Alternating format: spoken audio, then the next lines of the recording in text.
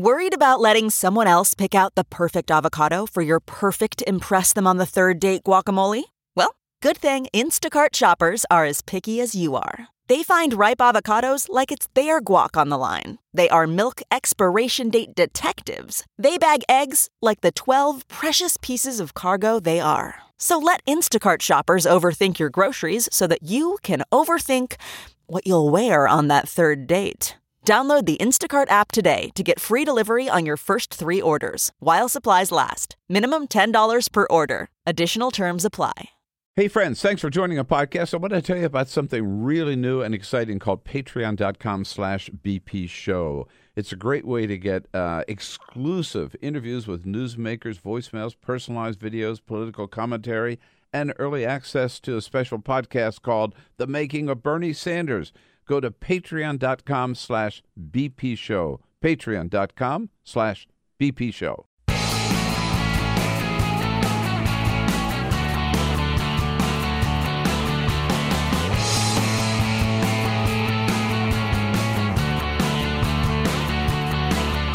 Giving you everything you need to fight the Trump administration. This is The Bill Press Show. Live at youtube.com/The Bill Press Show. Yeah, they used to say it's all smoke and no fire. No longer. Flames are burning around the feet of Donald Trump Jr. Hey, hello, everybody. What do you say? On a Wednesday, July 12th. Good to see you today. Thank you for joining us right here in the middle of the week with lots going on. Washington really on fire over the latest. The emails now that we see.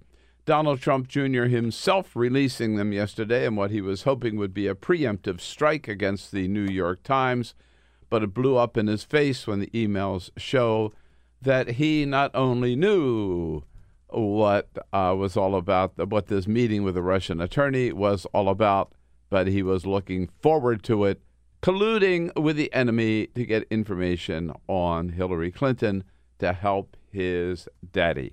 Yeah, it's hard to top that news. We will look at it from every angle and what it means and what kind of legal jeopardy Donald Trump Jr. might actually be in. Also, Mitch McConnell yesterday saying, we love Washington so much. We love the swamp so much. We love the heat, humidity, and the mosquitoes and the cicadas that we are going to stay around an extra 2 weeks. We'll be here the first 2 weeks of August. In August. Did you pronounce cicadas as cicadas? Did I say that? Yeah. Is that what what they are? Is that what you just did? I was going to be getting dinner at Chipotle tonight. Oh. What are they? Cicadas. Cicadas. Right? Okay. We have them in the backyard, like up to our knees. The Okay. cicadas? I typically put jalapenos on my Chipotle burrito. All right. Both of you are fired. Cicadas and more right here on the Bill Press Show. But first, This is the Full Court Press. Yes, indeed. Just a couple of other stories making news. A little bit of an update to a story we did last week about the History Channel that found a photo that said that they might have found Amelia Earhart, that after she had survived her crash landing and was taken prisoner in Japan. Well, fake news. Fake news. A history blogger, military history blogger, Kota Yamano, took a look to see. He said, well, let's see. After they showed that photo, surely there must be a record of that photo somewhere. And so he scoured the Japanese National Archives, and he found the photo. It was in a book that was published in 1935. Yeah. 2 years before Amelia Earhart's plane took off. Oh, no, really? So Yeah. it is not. All right. Cannot be. I told Amelia you. Earhart. I smelled a rat. You did. History majors everywhere saying, I told you so. That's true. This degree would come in use one day. There it is. A new lawsuit against Donald Trump, this time coming from Columbia University, the Knight First Amendment Institute at Columbia University.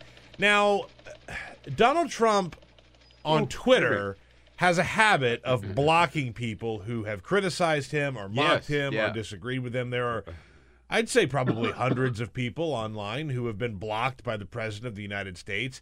And so they are now suing him because they say that it's violates the First Amendment of the U.S. Constitution. The President of the United States should not be blocking American citizens. And so that is sort of the crux of their lawsuit. No word on... Sounds good to me. Yeah, I mean, they haven't really talked to...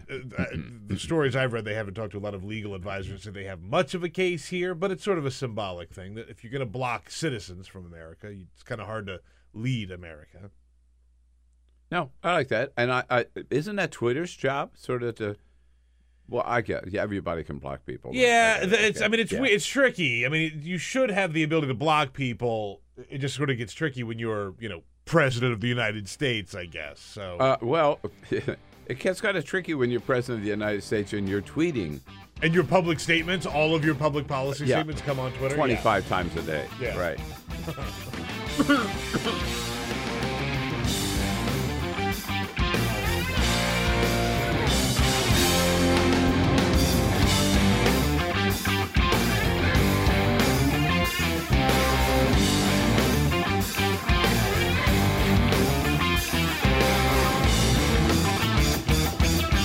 On your radio, on TV, and online.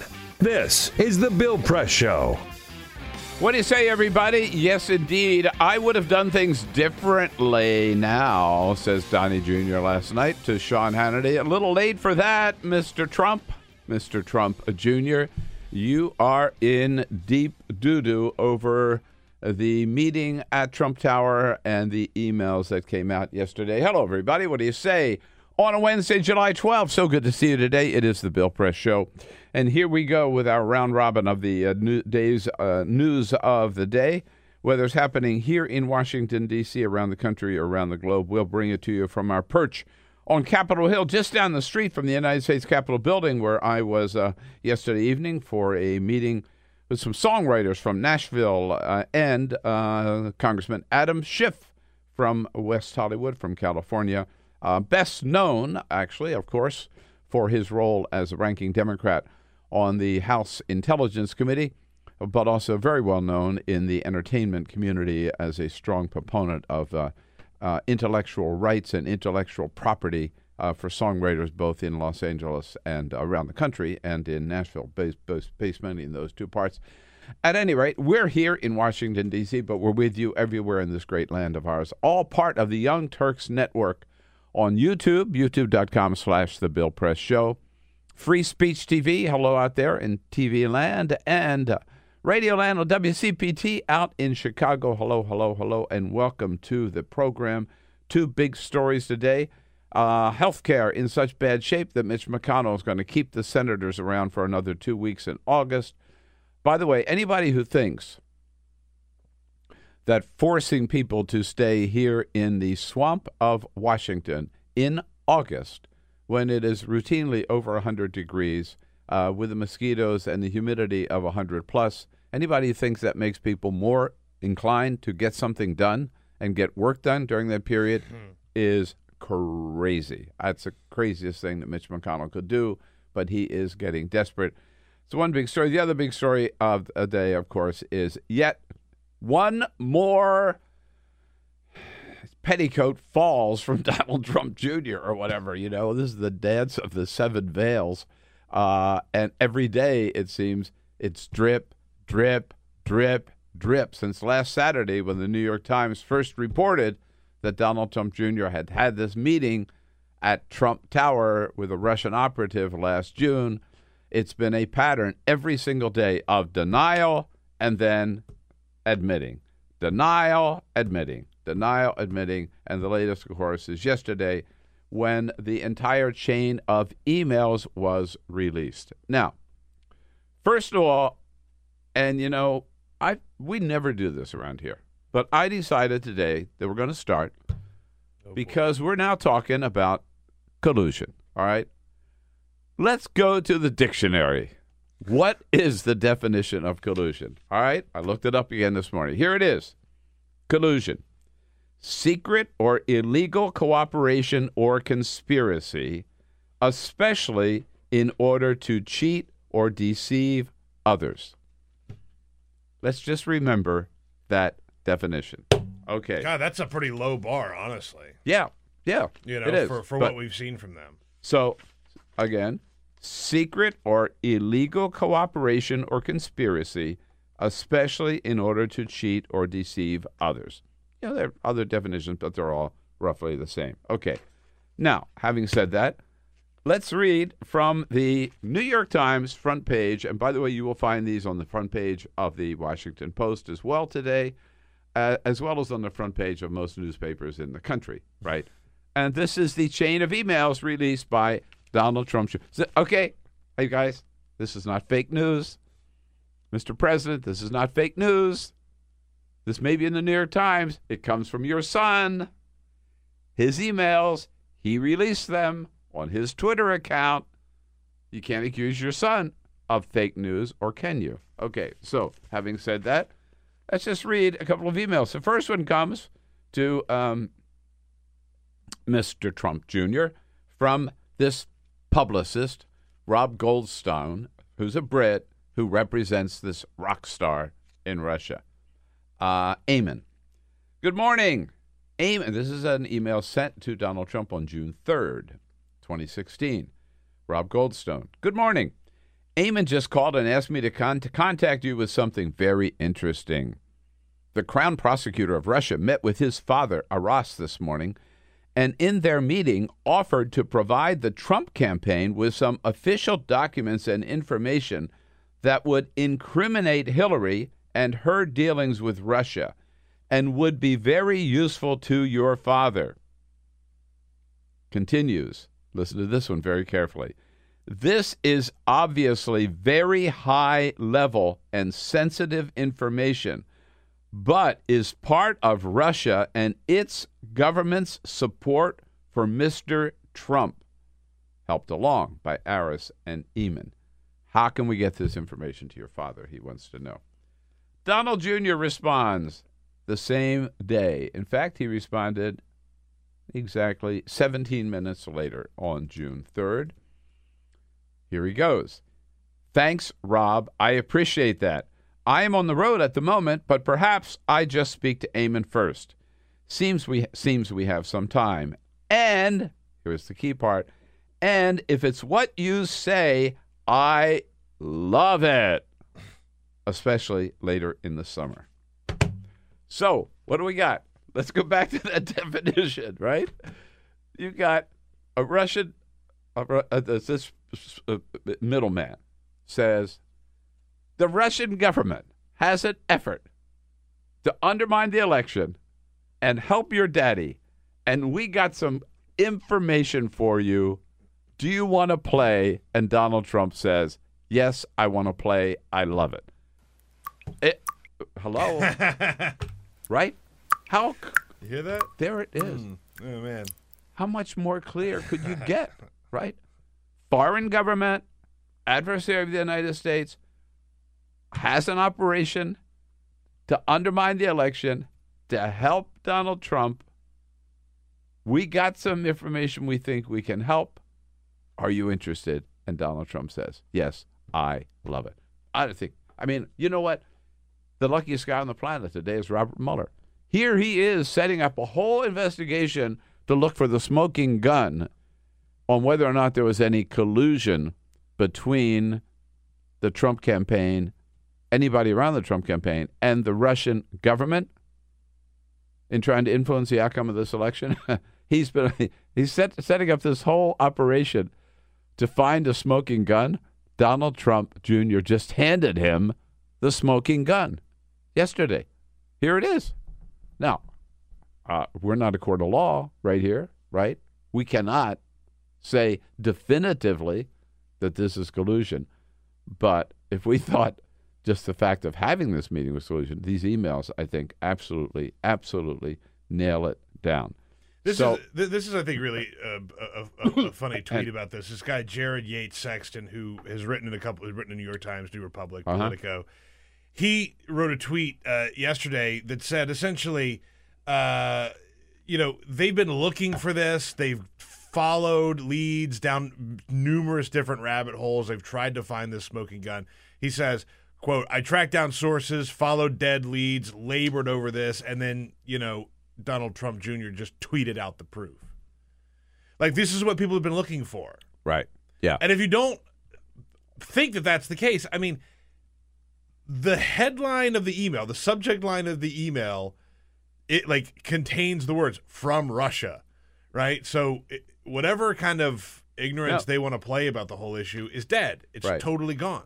And again, so this is the White House that they thought, right, coming home from Europe and this triumphant G20, which was actually a disaster, that they had finally put this, and the meeting with Putin, right, where, again, the president says, okay, Vlad, did you do this, like some people say? And Vlad says, Don, you know I would never do that. And Trump says, all right, that's it. We raised the issue. It's behind us. Let's move on. We're going to move on. That's what he said. Move on. A new reset with Russia. It's all behind us now. He came home on Saturday, and on the way home, Peter Baker in the reports on the New York Times this morning, on the way home on Saturday on Air Force One, the president and his advisors were crafting a statement for Donald Trump Jr. to release over this New York Times story. And ever since then, it's been one day after another, something new, and each day a denial. So the first day was denied that there was ever any meeting with anybody around the campaign and anybody from Russia. And then New York Times reports this one. There have been other meetings, this big meeting with Donald Trump Jr., Jared Kushner, Paul Manafort, and a Russian attorney. So then the White House had to say, okay, yes, we did have the meeting, but all we talked about was adoption procedures, how we can get back to Americans being able to adopt little Russian babies. Later in the day, the White House had to say, that's not really right either. Yeah, we did talk about some opposition research on Hillary. Yeah, that's right. But we didn't know that was coming. We didn't know anything about it. Then the New York Times reports, actually, they did know about it ahead of time, that they were told ahead of time what the meeting was all about, and they still went ahead for the meeting. And then the White House had to say, yeah, that's right. We did know, but we didn't, whatever, we were just being polite, I guess. And then the New York Times comes out and says, now we have the emails that said you not only knew what the subject matter was, but you knew this was part of a Russian government attempt to influence the outcome of the election. She was part of a Kremlin-based operation, and Donald Trump knew that ahead of time. And the White House, in this case, they put out the email, Donald Trump Jr. put out the emails himself, even before the New York Times could do it, to try to say, yep, you got me, guilty, here it is. But he still says it's a nothing. He goes on Sean Hannity last night. If I were his attorney, I would say, hey, dude. Shut up. Shut up. You don't have to do this. No. Instead, he goes on Sean Hannity last night because, again, all they're concerned about is their base, just trying to keep their base happy. And he says he doesn't even call it a nothing burger. No, nothing, not just a great big fat nothing. Did you tell your father anything about this? No. It was such a nothing. There was nothing to tell. I mean, I wouldn't have even remembered it until you start scouring through the stuff. It was literally just a wasted 20 minutes, which was a shame. Yeah. That's not the point. No. He went in there. They're so dumb. He went in there salivating, thinking he was going to get whatever it was that would bring Hillary Clinton down. Donald Trump Jr. did have to admit last night, yeah, thinking about it again, maybe I shouldn't have done that. In retrospect, I probably would have done things a little differently. Honestly, my takeaway when all of this was going on is that someone has information on our opponent. Things are going a million miles an hour. You know what it's like to be on a campaign. I'd been reading about scandals that people were probably underreporting for a long time. So maybe it was something that had to do with one of those things.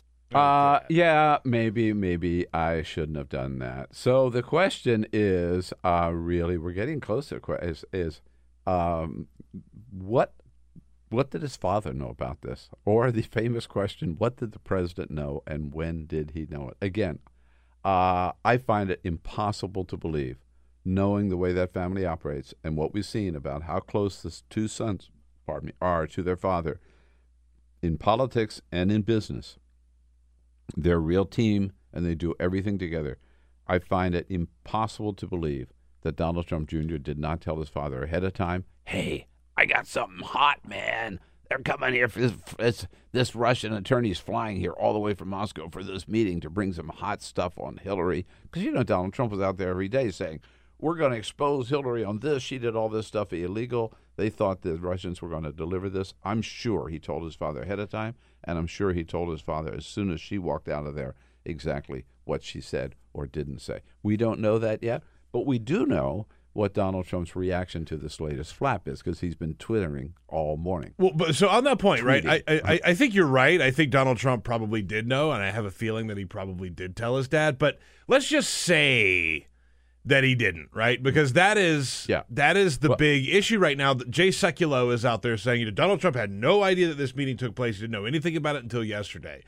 But if their argument is that this meeting was all fine and there's nothing wrong with it, then who cares if Trump knew about it or not? And if we're using their logic, right? So they've sort of backed themselves into a corner. Right. Now, I'll tell you who should care about it. Jared Kushner and Paul Manafort, who were at the meeting. Jared Kushner and Paul Manafort, who were also on the email chain. So if there's collusion, it's not just Donald Trump Jr. Again, so Donald Trump, Daddy, is on the job this morning here defending his son. Quote, he says, this was just about an hour ago, which will make it 6:20 East Coast time.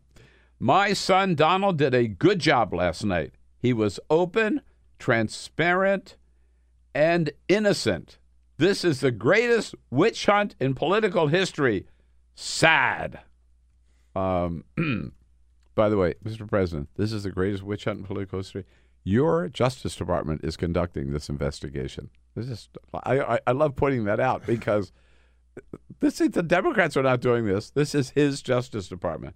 He also says here in his tweet this morning about his son, quoting Jesse B. Waters on Fox News, Donald Trump Jr. meeting with Russian attorney. I believe Don Jr. is the victim here. Donald Trump retweets that this morning. And yesterday, he spoke to this indirectly, giving a statement for Sarah Huckabee Sanders to read at the briefing yesterday. My son is a high-quality person, and I applaud his transparency. Oh, yeah, a high-quality person. Recall his transparency.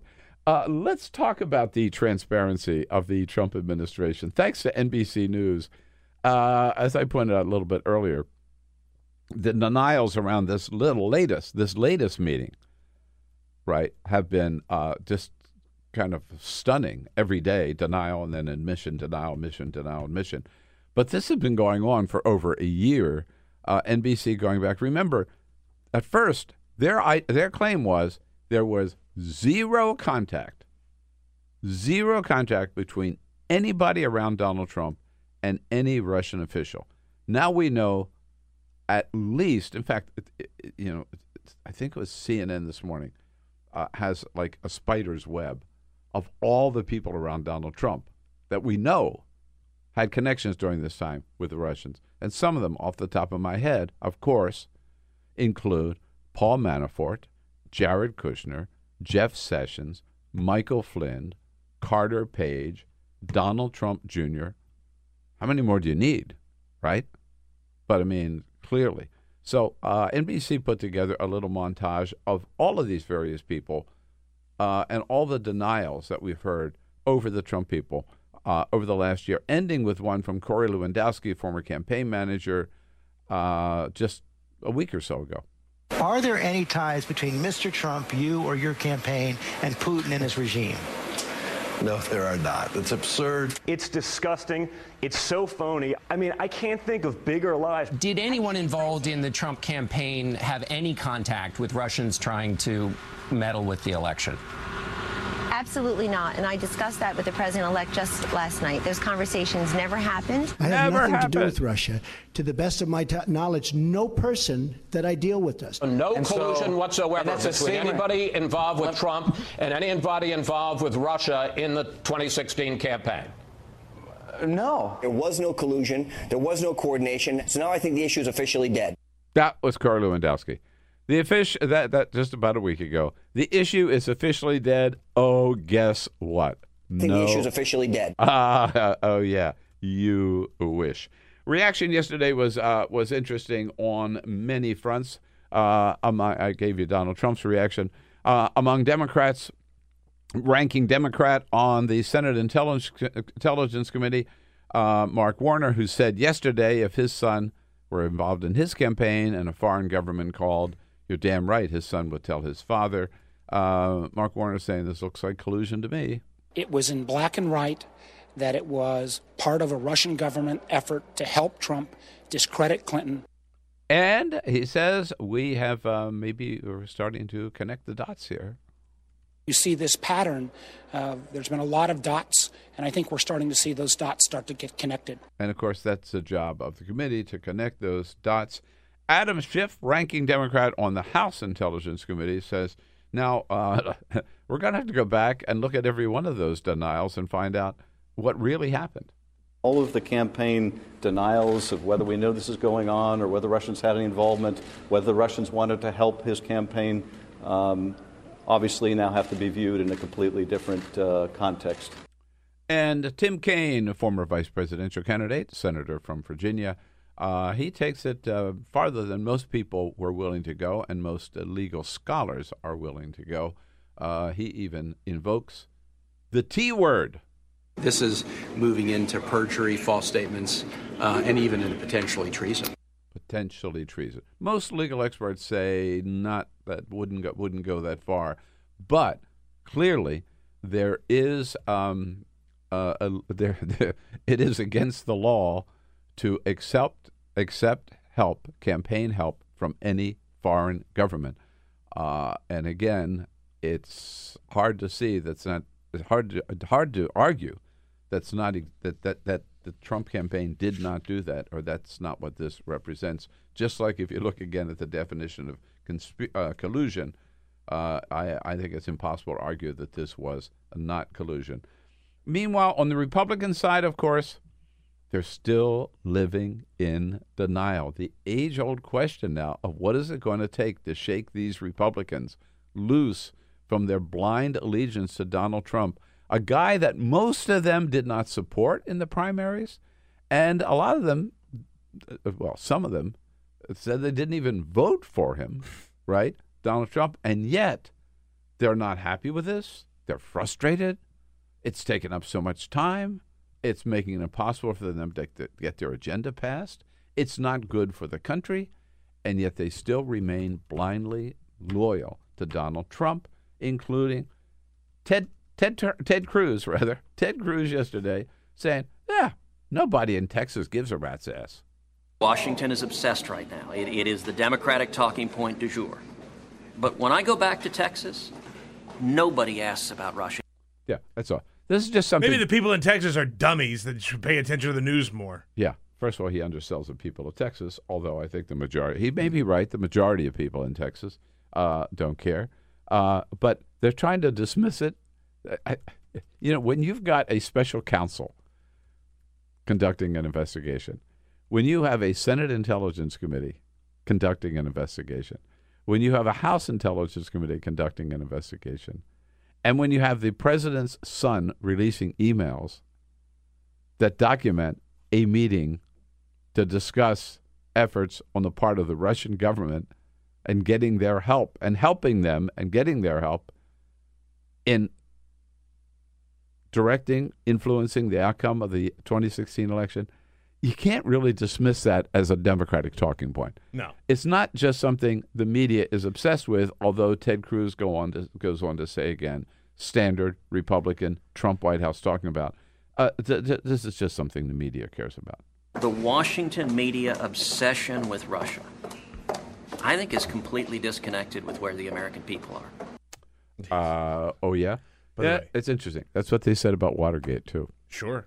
My favorite part of all of this is that yesterday, Mike Pence. Oh, Mike Pence. We haven't heard from him for a while, have we? Very quick. Like Ted Cruz talks about how nobody cares about this. Mike Pence cares about this. Mike Pence put out a statement yesterday, which is kind of unprecedented. I mean, it's not something that you see the vice president do, but he very quickly put out a statement that was like, I had nothing to do with this. This happened before my time. He put out a statement that said the vice president is working hard every day to advance the president's agenda. He was not aware of the meeting. He is also not focused on stories about the campaign, especially those pertaining to the time before he joined the campaign, as if to say, like, I wasn't there. Guys, don't look at me. I didn't do anything wrong. Mike Pence is establishing his distance from Donald Trump. And we mentioned earlier in the week how Mike Pence has been having these meetings with high donors at the vice president's house, not at the White House, dinners at the vice president's house to line them up behind him, because I think Mike Pence knows it's soon going to be over for Donald Trump, and he's going to have to be prepared to take over. But I'll tell you what my favorite part of this whole story is, that these are emails we're talking about. It is so delicious. It is so juicy that Donald Trump, who ran for a whole year complaining about Hillary Clinton's emails and making that the big issue, that Donald Trump is now hanging on the whole issue of his son's emails. You know, what goes around, there's so many ways to say that. What goes around comes around, baby. You live by the emails, you die by the emails. I mean, when I see this and the fact that now it's Donald Trump who is being brought down by emails, you know, I get down on my knees and say, yes, there is a God. This is just the perfect ending to this whole crazy political cycle. So here's an interesting little tidbit. Because if emails counted for Hillary, sure, they count for Donald Trump, baby. Here's a very, very interesting little tidbit that Philip Bump from the Washington Post pointed out. So in a speech on June 7th, 2016, is when Trump gave a speech that promised to discuss, quote, all of the things that have taken place with the Clintons. He said he was going to have a major speech to talk about all of the things that they found out about Hillary Clinton, saying that he had some stuff, and we're going to talk about it. We're going to have a major speech on Monday. We're going to discuss all the things that have taken place. Quote, you're going to find it very informative, very interesting. Who knows? That speech came 4 days after this email transaction took place between Goldstone and Donald Trump Jr.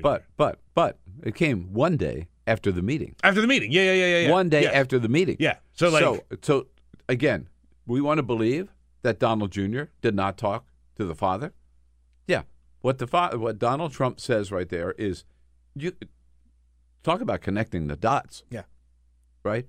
Where does this juicy, what he thinks is going to be juicy information come from?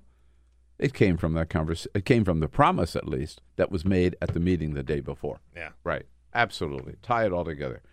By the way, I want to hear from you what you think all this means and how far you think it goes and what kind of legal jeopardy that Donald Trump Jr. and Jared Kushner and Paul Manafort and Donald Trump president could be in because of this. Send us your comments on Twitter at BP Show, on Twitter at BP Show. Alan Pyke joins us, Deputy Economic Policy Editor, Think Progress. We'll get his take on this and more coming up on this Wednesday edition of The Bill Press Show. So now I think the issue is officially dead. Follow us on Twitter at BP Show. This is The Bill Press Show.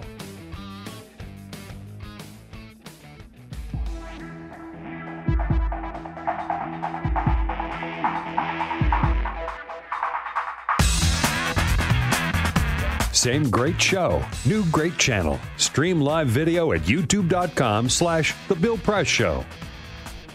How about it? Wednesday, July 12th, The Bill Press Show, Washington, D.C. That's where we start out in our studio on Capitol Hill, joining you wherever you are in this great land of ours, and brought to you today by the American Federation of Government Employees. You hear me talk about, hear us talk about the good men and women who staff our government agencies and keep them running day in and day out. They're people who wake up every day, proud to get out and work for America every day. We salute their good work, thank them, and thank them for the support of the program as well. Go to the website at afge.org. Well, they are dropping, I wouldn't say dropping by the wayside, but even a little crack in the Republican dam, perhaps because of the latest Donald Trump Jr. and Donald Trump Sr. Problems, particularly on the Russian deal. To talk about that, Alan Pyke joins us from Think Progress, Deputy Economic Editor, our good friend. Hello, Alan. Good to see you. Good morning, Bill. So last night we had a Republican officially drop the R from his name in front of a national audience on Stephen Colbert last night. Former Republican Congressman Joe Scarborough. Morning, Joe. You have to ask yourself, what exactly is the Republican Party willing to do? How far are they willing to go? How much of this country and our values are they willing to sell out? But aren't you a Republican? I am a Republican, but I'm not going to be a Republican anymore. I've got to become an independent. And there it is. What do you think? I think that's entirely bogus. I agree. Totally agree. If you're at all confused about what the unifying principles of the Republican Party are, just because they can't get their act together to say no to Donald Trump, you just haven't been paying attention to anything but Donald Trump for the last year and a half. There's a very clear reason why this party is still so unwilling to flat out say, all right, yeah, let's. I mean, they're saying let's get to the bottom of this, but they're saying that in the context of so that this administration can flourish again. They're annoyed that all of this is getting in the way of an agenda that's been very clear for decades for the Republican Party. This is an organization built around the, I think, sincere belief that the world will be better if we're nicer to rich people and a little bit less nice to poor people. And the unity that has persisted through the Republican bloc throughout all of this, through more than 6 months of drip, drip, drip, drip, drip on the Russia stuff, is entirely about knowing that they have this generational opportunity to tear down the social safety net, to slash Medicaid by billions, if not trillions of dollars, to redistribute $800 billion at a fell swoop upward from the poorest people in the country to the richest, to reinstate old, outmoded ideas about criminal justice through the Justice Department, old, archaic ideas about the relationship between an employer and a worker through the Department of Labor. They have immense control over the most powerful institutions of our government. Those institutions are only so capable of protecting the status quo from the kind of radical upheaval that the current GOP agenda represents. For somebody like Scarborough, who's been out of the game on the elected side for close to 20 years now, to pretend like any of this is confusing or like the Republican Party lacks an identity, when it's a very coherent puppy that continues to lay on its back hoping for a tummy rub from a guy who keeps kicking it, and that's silly, and that's worthy of our derision, I think, and it's not something that is going to turn on many of the quote unquote independent voters of whom Scarborough now wants to count himself publicly. But I think it's fundamentally bogus. Yeah, but if this is what it takes for you to leave the Republican Party, congrats. Like that is awfully low, a low bar to get over. But it does sort of beg the question. Okay, whatever Joe Scarborough does really it doesn't matter, right? Right. Yeah. Don't tell him that. But yeah, seriously. No, it's true. It's absolutely true. But so the question remains, why are these Republicans in Congress clinging so much to Donald Trump? But I think you touched on it, right? Because with all of his faults, with all of his problems, whatever, he's the president of the United States. Right. He has the pen. They're the party of power.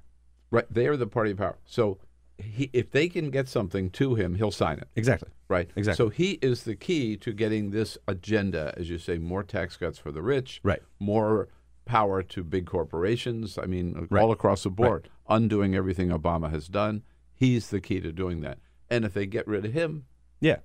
Now the question is, though, might Mike Pence be even a more trustworthy ally for them than Donald Trump? Yeah, well, and I suspect he that sort of has his stuff together more. So he does, and I don't think he's got. Yeah, that's the interesting question, I guess, is at what point does that scale tip for enough powerful Republicans in the Senate? But if enough of them just to say, all right, come on, just give us Mike Pence. But again, I think headache. I think that Republicans, especially senior Republicans in the party who've been there a long time, longer than the sort of Tea Party wave people who are still kind of getting their feet wet, even 6-7 years later, there's an understanding that the majorities they hold currently, they owe in significant part to a commitment to blustering through any sort of what any logical person would think of as serious scandal. and that they also understand that while Trump's base of support is far from being a majority of the electorate, it is a large enough block of the electorate. It's close enough to a third of the country, of the voting public in the country, to be a really essential piece of their current power. And so my mother occasionally asks me, who lives in Minnesota now, occasionally asks me for an updated prognosis on the prospect of impeachment or resignation. Which I can understand the impulse to ask the question. That's my favorite thing all the time. But if you work in DC media or journalism and all, like you become an expert. Yeah, exactly. So where are we now? Yeah. Oh God. Yeah. It's I can't tell you. I have a small family, so I have to do less of it than a lot of people. So I shouldn't gripe. But every time when I was on vacation, I just can't tell. I used to steel myself because I knew when I'd meet people that's exactly what they want to know from me, right? Yeah, they just sure. want to pump me, Sure. pump me for all that. Well, and I mean, and I was running away from it. Right? Right. Same. Yeah. Well, and I think everybody wants to believe that there's somebody who's got some sort of special information who can clarify these. So what do you tell your mommy? Clouds are distressing. Well, that's the thing. So every time that we've had this conversation, I sort of I wind her up a little bit and then come back to the same conclusion that there's a 0% chance that Donald Trump leaves office before 2020, and there's I think like a 15 to 20% chance that he leaves office before 2024 because people just don't really lose re-election to the White House in this country, and I think that's the signal. And the rest of this, as damning as the noise is, the rest of this is noise in terms of the raw power structure and power-seeking behavior of all politicians. To be fair, but frankly, the Republican Party's proven better at it over the years than the Democratic Party. And again, the fundamentals of this are. They have been swept into power in all three branches of government thanks to this fondness in this certain corner of the country for this deeply vulgar, deeply messy president. That means he is important to their mission. And so they will continue to cape for him through a lot of this stuff. And they'll continue to get credit in the press for the mildest form of agreement with the idea that, this might not be totally cool, guys. Like Trey Gowdy was getting very, very heartily patted on the back on Morning Joe today when I woke up for having the audacity to, as a Republican, tell Fox News, we should get to the bottom of this. And then if you go and actually watch the clip of him saying, we should get to the bottom of this, again, he's saying, because the drip, drip, drip is just getting in the way, and if I'm in that administration, I pull everybody who was any part of the campaign into a room and say, okay, write down. I think his line was something like, "From Dr. Zhivago to the last time you had vodka with a guy named Boris, write down every time you've ever had an interaction with a Russian person or the concept of Russia or things beginning with R."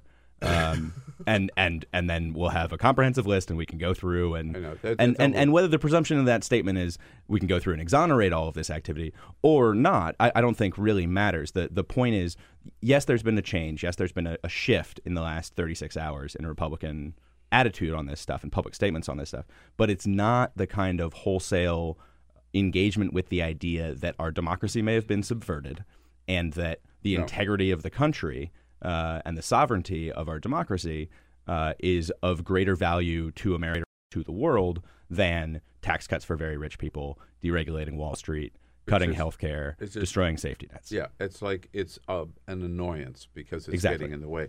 Now, are you an attorney? God, no. Okay, so neither am I. Do you need one? Do you need legal help? And neither, I can. And neither on the break. I'll get you some numbers. But now that we've established that none of the three of us are attorneys, I want to ask you, how much legal jeopardy do you think Donald Trump Jr. Because there is, by the way, on your point, there is still a criminal investigation being conducted by the Justice Department of the Trump administration about possible collusion and obstruction of justice on the part of Donald Trump, president, and people around him. So that's one thing that could change the equation you just pointed out. Now, and one factor in that, and the most recent factor, is that we've got these emails where a foreign government says, or a person is informing the Trump campaign that the foreign government, Russia, has a plot to to undermine your election to help your father. And we have a Trump person, Donald Trump Jr., saying, I love it. Great. Bring it on. Let's do it. Let's make sure we do it later in the summer when more people are paying attention. Right. Legally, let's just speculate. How serious do you think that is? Well, yeah, from my understanding, from asking people who are lawyers, if you're it doesn't matter if the woman with the very long last name with whom he met. Even try to pronounce right. I was working out this morning in the cab and I decided, you know what? No, more dignified. Just don't. It doesn't matter if she is in fact as connected to the Kremlin as her reputation indicates, because by all reputation she is a power player in Moscow. It doesn't matter if that's not true. The fact, as I understand it, the legally relevant piece of this for any potential investigation or future prosecution would be what Trump Jr. and Manafort and Kushner believed they were doing. And based on those emails, it is entirely clear and irrefutably clear that the premise of the meeting and the excitement about the meeting and the bringing in of the two senior-most people on Trump's campaign at that point was somebody saying, hey, this lady's from the Russian government and she wants to help you bring down Clinton. Right. I just want to read the two operative sentences. The sentence, so the email from Rob Goldstone, who's the publicist in the Brit. Yeah, he's a trip. He is a trip, boy. You could do a whole hour just on guy. Yeah. Yeah. He and Donald Trump. The taste in shirts alone. Oh, my God. Yeah. Deserve each other. Red carpet worthy. So he represents the rock star who's the son of the business guy that Donald Trump was trying to build a hotel with. It is so sleazy. Anyhow, Goldstone writing to Trump, this is obviously very high level and sensitive information, but is part of Russia and its government's support for Mr. Trump. No doubt about what they're talking about. I don't know how you make a gun smoke harder than that. And Don emails back, if it's what you say, I love it. Yeah.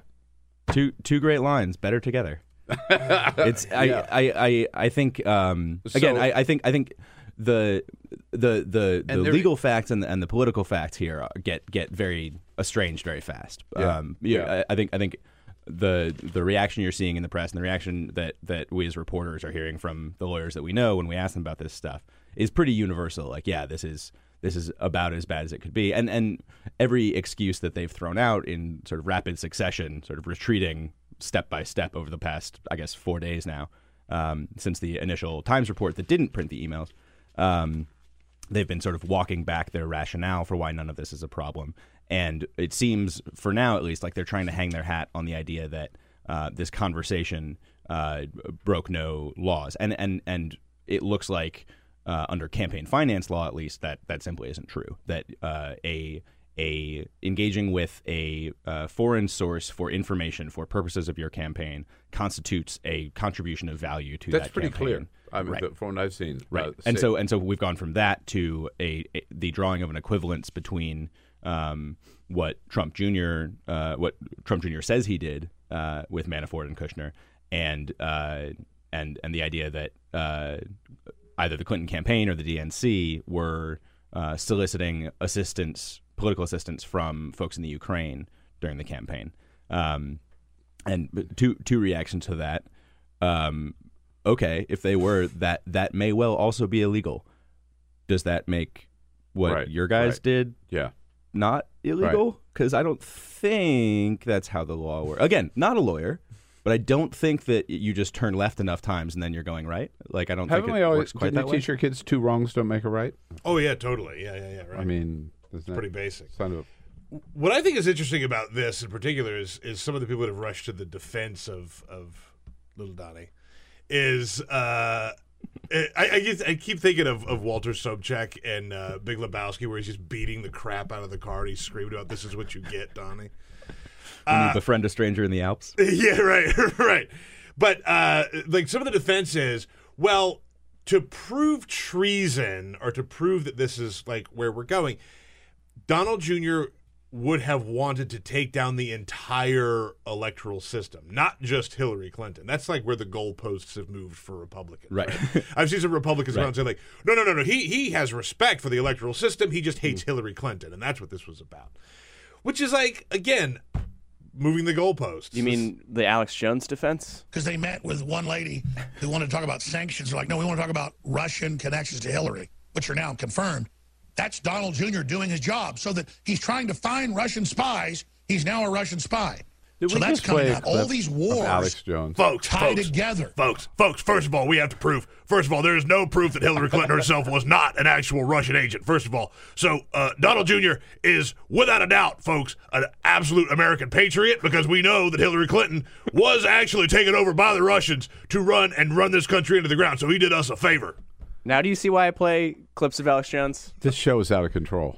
You got to be able to mess with your boss. That's good action. Alan, can you get this back? Can we get this back on track here? No. Oh God, Alan is the voice. Which of track? Yeah, right. Sorry. Well, there's another defense too, which you have talked about. All right. Yeah.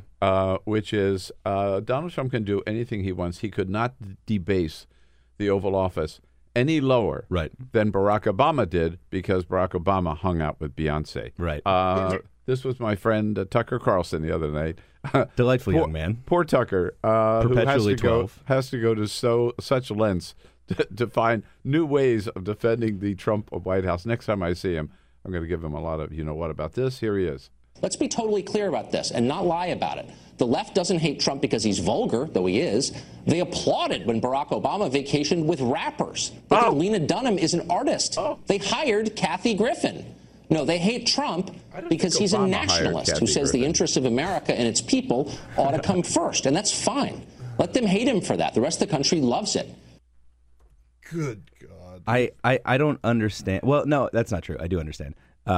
It continues to be a thing for conservatives, whether they put an R next to their name or not, conservative commentators in this country, to be that lazy about the entire category of music that has been coming out of black cultural centers for pushing 50 years now, to render anyone whose form of artistic expression corresponds to this complex constellation of a culture that is hip hop, as inherently debased, as inherently immoral, and representative of something inconsistent with American values, is so intensely lazy at this point.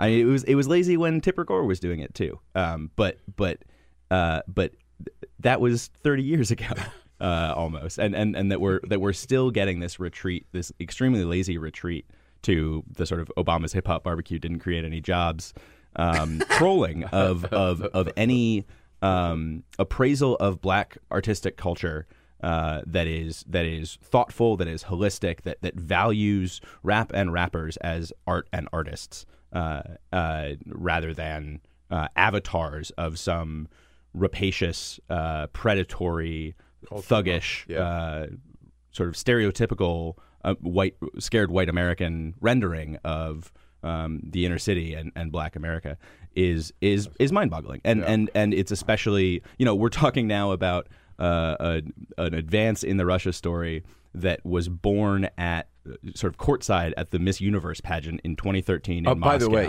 let's. And you want to talk about the Obamas having hung out with the American equivalent of royalty. Like, the closest thing we have to royals in this country are our entertainment celebrities, and probably the closest thing we had to a king and queen during the 8 years of the Obamas' time in the White House were Beyonce and Jay-Z. Yeah. And it's not just about that as a status marker. It's about that status having been achieved on the back of 15, 20-year careers making music that both people really like and enjoy, and is operating a high level artistically to comment on the realities of life in this country that people like Tucker Carlson simply never see and go out of their way not to see. You want to talk about class. Look at the people Donald Trump was hanging. We've played a couple of clips the last few days. The people Donald Trump was hanging out in Moscow with for his Miss Universe contest. Don't talk to me about low class and high class. But just a little bit of time left. It's sort of segue from appreciation of black culture to this lawsuit in Baton Rouge you've written about against Black Lives Matter. Yeah. So there's a couple of lawyers in Louisiana who have now, this is the second lawsuit they've filed trying to hold Black Lives Matter, quote unquote, sort of as an entity, and specifically the 5 lead sort of founding organizers of Black Lives Matter, who I think don't particularly like being thought of as the leaders of the movement, but we're talking about people like Doreen McKesson and Jeanette Elsie and 3 or 4 other people who have been less prominent on television. The lawsuit attempts to hold them civilly liable for the ambush attack by a lone gunman who was part of a sovereign citizen movement who explicitly disavowed street protests as a way of winning reforms to how police operate in America and how police treat black people in America. It was the second such attack in the same summer against after police the Dallas. officers. Right. Yeah. An ambush of police officers. 3 killed in Baton Rouge. 3 more struck non-fatally, including this guy who was shot 3 times, survived a gunshot to the head, who's been in intensive cognitive and physical recovery ever since. And they're suing on his behalf, trying to insist that that culpability for that criminal act lies with street protests. Yeah. No, that's a lawsuit that's going nowhere and should go nowhere. But, Alan, we just scratched the surface here, man. So thanks so much for all your good work over there. Think Progress. Thanks for coming in. All right. Good to see you. Have a good rest of the summer. ThinkProgress.org is where you follow Alan Pyke. We'll be back with Sabrina Siddiqui. This is the Bill Press Show. Hey, everybody, this is Bill Press. Thanks for listening to the Bill Press and Friends podcast. And now, do yourself a favor. If you haven't already done so, subscribe to the show on iTunes. Here's what you do. Just search for the Bill Press Show. Then you can take us with you and listen in anywhere you go. And you'll get new shows from us as soon as they're posted. And one more thing. If you really enjoy Bill Press and Friends, please help us grow by telling a friend, writing a review, and giving us a rating on iTunes. It's so great to have you on board. Many thanks.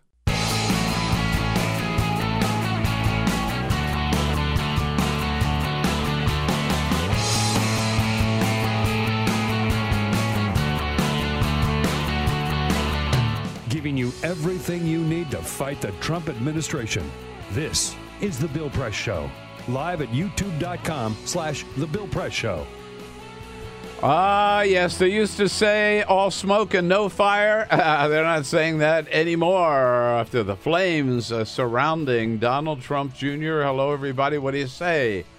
On a Wednesday, July 12, great to see you here on the Bill Press Show. And look who's back. Indeed, Sabrina Siddiqui joining us from The Guardian. Hello, Sabrina. Hi, how are you? Nice to see you. Nice to be here. What do we do with these slow news days in gosh. Washington? You know, I mean, it's tough, right? And there's nothing happening, right? To try to.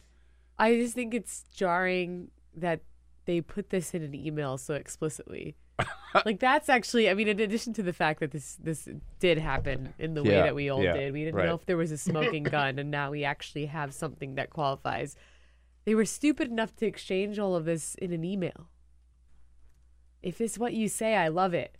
I mean, like, that's like number one rule. If you're going to do something that's a little shady, don't put it in writing. Right. Like, even Not that I would ever do anything. I saw some of the Obama DOJ lawyers tweeting. We were stunned that they were this stupid, that this isn't an email. I was in the middle of a conversation about something pretty non-consequential regarding the White House Correspondents Association last weekend. And a couple of people emailed me and said, can't put it in an email. What's your phone number? I need to call you. Yep. Right, you know, they didn't want to put it in writing. Not the Trump Jr. He's got everything in writing. And anyway, Sabrina's with us. You are with us. We are. We've got lots and lots to talk about. We want to hear from you on Twitter @BP Show. Your comments on Donald Trump Jr. and his email chain. But first, this is the Full Court Press. Yes, indeed. Just a couple of other stories making news. If you're looking to travel. Travel and Leisure put out their list of the world's top 15 cities to travel to. Paris. Number 1. Paris. Not Paris. Get out of here. San Miguel de Allende in Mexico is number 1. Okay. Number 1. Number 2, which was number 1 last year, is Charleston, South Carolina. This is a dubious list. What are you talking about? I like Charleston, but the world's greatest places. Yeah, exactly. I like Charleston too, but no. Number Go on. It's a personal story here. Number 3. No, I always do this story. Number 3, because Charleston is always number 1. Number 3 is Chiang Mai in Thailand. Jesus. Number 4 is Kyoto, Japan. Who made up this list? Travel and leisure. Where's Italy? Sabrina, I'm glad you asked. Number 5 is Florence, Italy. Are we in the period the part of the show when I can say bullshit? Yeah. I guess we are. It appears as though we are. Right. Well, bullshit. Also on the list at number 12, Sabrina, is Rome, Italy. Yes, number 12. Come on. In the top 15, you got 2 Italian cities. By the way, also representing America. I'll take Rome. I'll take Paris. Rome I'll take should London. be above Florence, but go on. Okay. Also on the list, representing America, is Santa Fe, New Mexico. Ooh. Yeah, this list is whack. I love Santa Fe. Santa Fe's cool. It's a great cool, great but town. this is a Would I put it in the best. world's, like, if I gotta go World's. visit? Yeah. 15 spots in the world. No, if you look at the size of it and you look at the number of people going there, I don't know what I think what it is these are their travel writers where they get the biggest perks, probably. Right. No, seriously, the biggest free meals, the best hotel rooms, and all this stuff. And you might not be wrong. There's you might not be some wrong. Trump Jr. quid pro quo happening here. Believe that. Yeah, absolutely. Speaking of which, a new story. This is amazing. Hackers gained access to credit cards and other information from guests at 14 Trump Organization properties in 2016 and had unfettered access to the information for months, according to the organization. They reported that yesterday, put out a statement saying that if you use a credit card at any of the Trump hotel or 14 of the Trump Organization properties, not only did they get your credit card information, they didn't do anything about it for months. If you stayed at a Trump property, you played yourself. You played yourself. Well, were these the Russians who were doing this hacking? The word on who was doing it. I hope so. I wonder. I hope it was.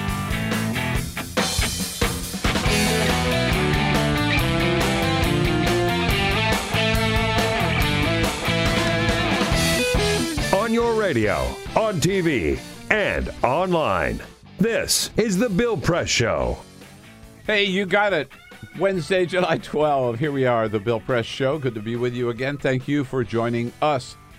As we reach out to you from our studio on Capitol Hill in Washington, D.C., coast to coast, joining you wherever you are in the United States of America and around the globe, of course, on YouTube, youtube.com/The Bill Press Show.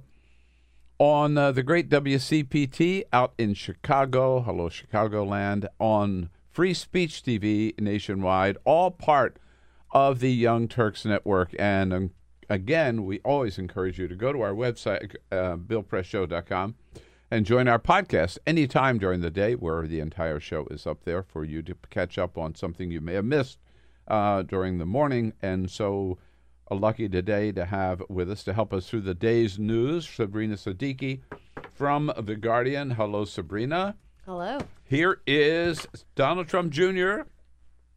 Going on, well, he finally found a friendly place to go. A safe haven. A safe haven, right. Safe space. Sean Hannity last night on Fox News where he said, this whole thing ain't nothing, Sabrina. Oh, Did you tell your father anything about this? No. It was such a nothing. There was nothing to tell.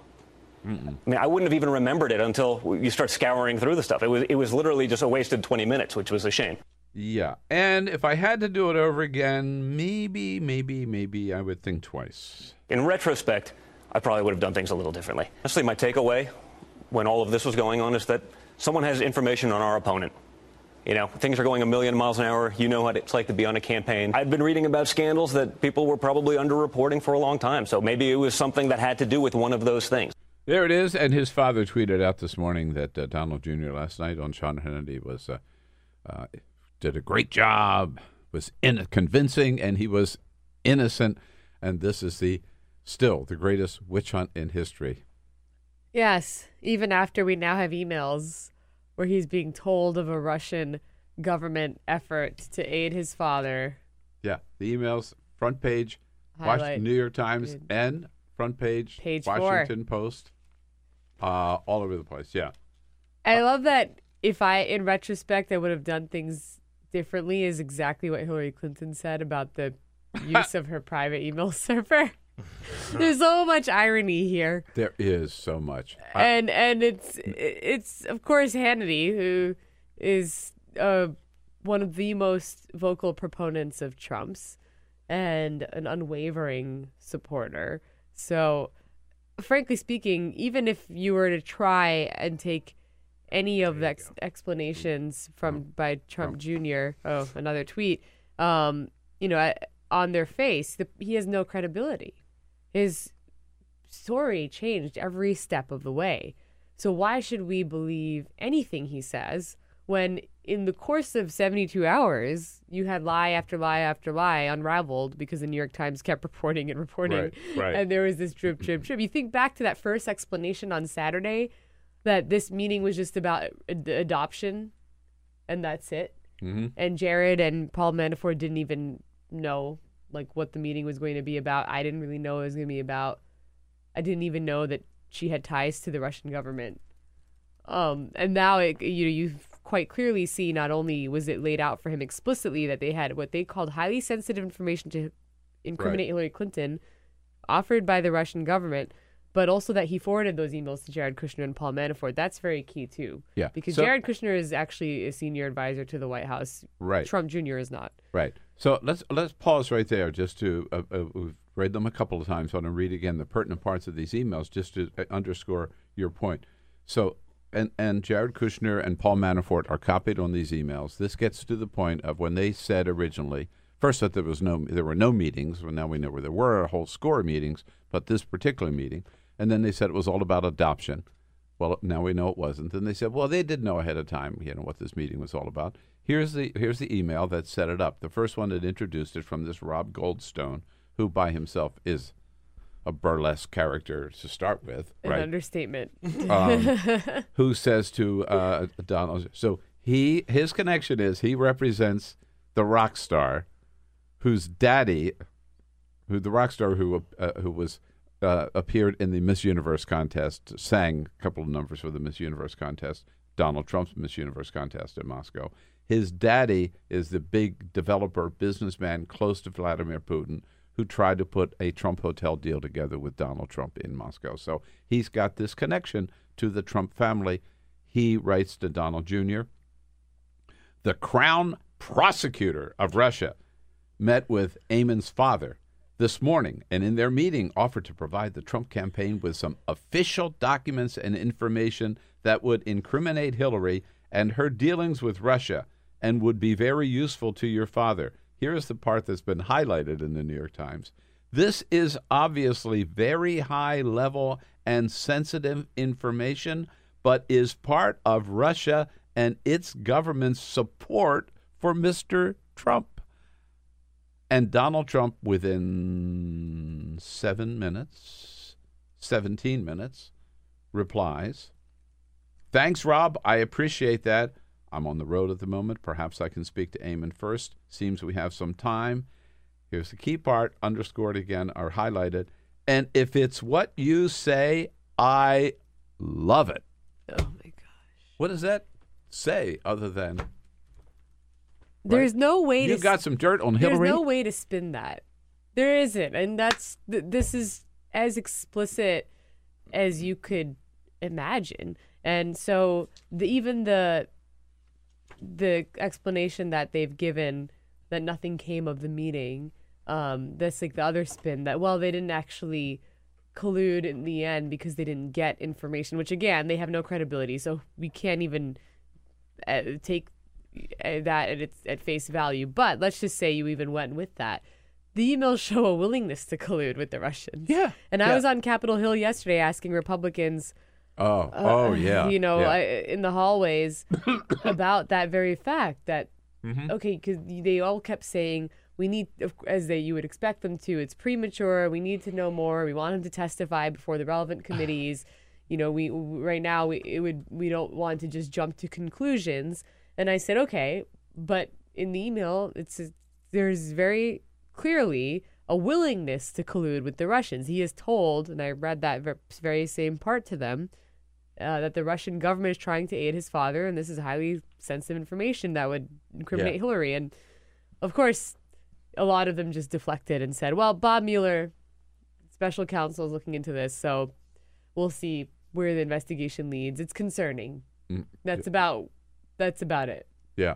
It's like, how many times are you going to play this Imagine If It Were Hillary Clinton game? Imagine if Chelsea can't do Clinton. That anymore. No. I can't do that anymore. I know, but it's like, imagine if Chelsea Clinton had exchanged these emails through the Clinton Foundation with anyone, forget even Russia, of all like GOP primary foes. And impeachment hearings would have already started. Impeachment hearings would have already begun. Yeah, no doubt about it. Right. Well, I don't know whether you had a chance to talk to Senator Cruz from Texas, right? Others went even further in terms of trying to dismiss this, right? For Ted Cruz saying, first of all, nobody in Texas gives a damn. Washington is obsessed right now. It is the Democratic talking point du jour. Yeah. But when I go back to Texas, nobody asks about Russia. I had Bill Cassidy of Louisiana also say, I did a teletown hall, and there's like thousands of people who called in. No one asked about Russia. Ted Cruz said it's a media obsession as well, and tried to say, well, the Obama-Clinton agenda was one of appeasement. So we're still running somehow against Obama-Clinton as if the campaign is ongoing, when it's like one person sits in the Oval Office. It's not Hillary Clinton or Barack Obama, for that matter. And this is not about foreign policy. It's about a hostile foreign actor having, as we know him, interfered in our elections. And now it looks like, quite clearly, there was at least evidence of a desire to collude on the part of the campaign that Remember, it is the Democratic talking point du jour. Yeah, right. By the way, Ted Cruz does make a point, right? That there are probably people in his district, there are a lot of Republicans who just aren't talking about it because, for whatever reason, they got bigger fish to fry. But that doesn't mean that it's not something that we should be taking seriously and should be taking action on. The other night at dinner, a fellow reporter asked me, so he said, so where were you in Watergate? And I said, I was alive. I said, well, first of all, I was in California in Watergate, and I didn't know anything about it. He said, what? And, I didn't for a long time. And I remember coming back because, grew up in Delaware. My dad's in Fenwick Island. We went to visit him, and I'm reading the Washington Post. And this is the early days of Watergate, but this was Bernstein and Woodward in their early reporting. And I'm thinking, oh, my God, this is pretty serious stuff, right? But the rest of the country didn't know what was going on. Now, it became kind of a big thing, but I'm not surprised that right now a lot of people are not up on all the day-to-day stuff as we are of this Russia investigation. But it also should be pointed out that Watergate took like over 2 years. Yeah, exactly. I guess that's my point. Right. Sorry, it took time to build up, right? But when you have, it is against the law to accept help from a foreign government to influence the outcome of an election. And when you have concrete evidence that help is offered by a foreign government and the number one person, like in the campaign, really saying he's eager to get it, it may not be concrete evidence of collusion, but it certainly is the intent to collude.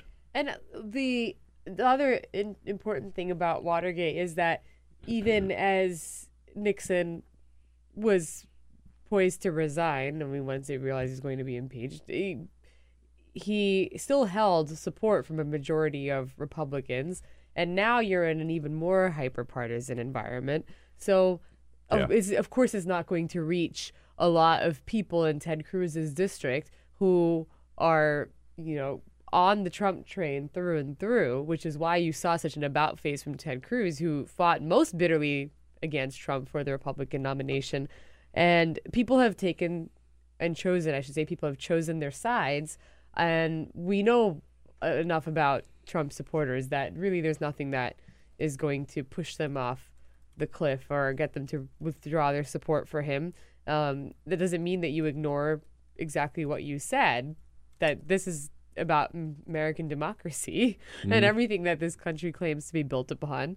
So are you going to let someone rewrite the rules just because polls indicate that he's still popular? He could very well still be popular if he were to get impeached. He could still be popular if he were to just get sick of it and resign. That's not going to change the crime at hand.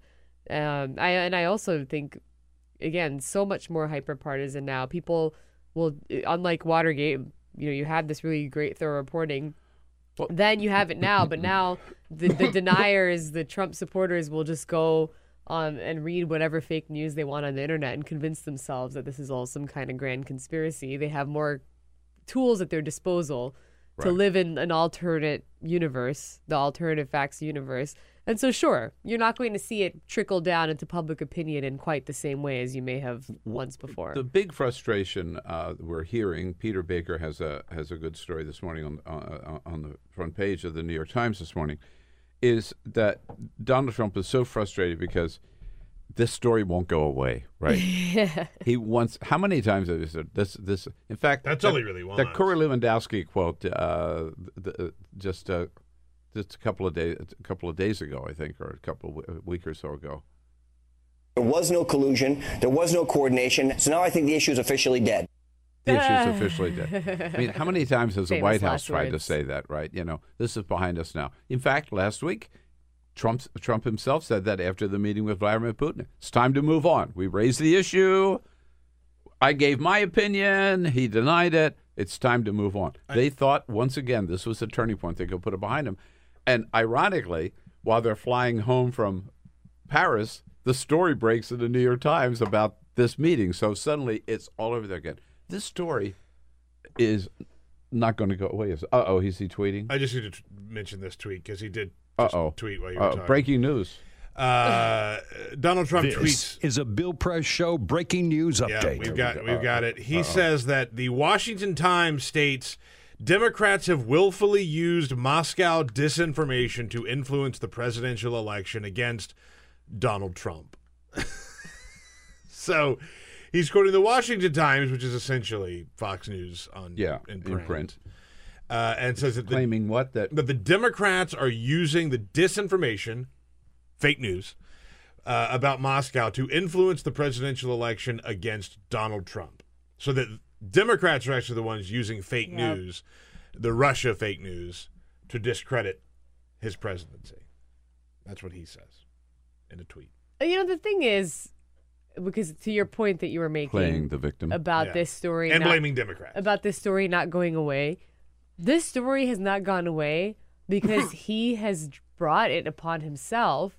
If this were any sane, functional administration and there was an investigation, they would have said, we'll let the investigators do their work. Yep. We're confident in that we don't have, that we haven't committed any wrongdoing. We're focused on our agenda and just shut up and don't talk about it. Shut up. But he has constantly tweeted absurd claims about how, Obama wiretapped him and then invited more reporting around, what exactly has transpired at Trump Tower. He, is the reason he fired James Comey abruptly because of Russia, and then accused him or threatened him with tapes, therefore inviting essentially a special counsel. There would be no special counsel if he hadn't, taken all of that action against Comey. And then, it's one thing if he had fired him, but then he obviously chose to tweet inane things. And here we are again where, it's because he has really kept this and been so obsessed with this in his own rants on Twitter and in other forums and in press conferences. People have kept digging and doing their reporting because it's become the biggest story of his presidency. I mean, and I just really don't think that would have been the case if there were just an investigation going on quietly in the background. Right. And they were actually passing, a healthcare plan, actually moving some sort of agenda. One thing we haven't talked about this morning, and I don't have the whole story in front of me, so I want to be careful here, but Mother Jones, David Korn, has been doing some excellent reporting on this, had a story yesterday, I don't know whether you saw it, Sabrina, where the Donald Trump emails really confirm at least some parts of the Steele diaries or the Steele dossier. All right, let's go back. The Steele dossier, he was the former British spy who was hired by, I forget whom, to look into Donald Trump and wrote this dossier about Donald Trump's activities in Moscow, which included the golden shower stuff. Yeah. No. Yeah. And Sure did. but Too early. Sure I did. know. But Are you aware of what golden showers are, Sabrina? Well, just for people who didn't know. You didn't know. We're not going to talk We about it. don't have to here. talk about it. But I'm just Google it. There we go. Yeah, something like that. But there were parts of the Steele dossier which talked about the fact that the Russians had a secret campaign to collect information on Hillary and get it to the Donald Trump campaign. Right. That was part of the Steele dossier. So that this could reopen that whole can of worms for the Trump administration, which is the last thing they need. And there were those who said at the time, you should not dismiss this whole Steele dossier because this guy is very, very bona fide. He's got a great reputation and knows what he was talking about, and his stuff is pretty solid. So just want to point that's the next shoe to drop. Wouldn't that be wild? But no, this is not going to go away. And I think it's believable. I can see it happening. John McCain kept saying, there's going to be another shoe. There's always going to be another shoe And he with keeps these guys. saying that. He keeps There's always saying gonna be that's another what he shoe. said, is there's always going to be another shoe. You know, God forbid John McCain do anything about it. The question is a lot of people criticize. I'm sick of these Republicans. But then that they say, don't really oh, do this is so anything. terrible. But yeah, of course I still support him because he's my president. Yeah, right? blank check on everything, but they'll Right. they'll give lip service to the problem. All right. So, Sabrina, first thing I did when I got up this morning, and we started the show this way. I don't usually do this, but I did it when we were talking about emolument. So now we're talking about collusion. All right. So I want to read you the definition of collusion. Okay. Definition of collusion, quote, secret or illegal cooperation or conspiracy, especially in order to cheat or deceive others.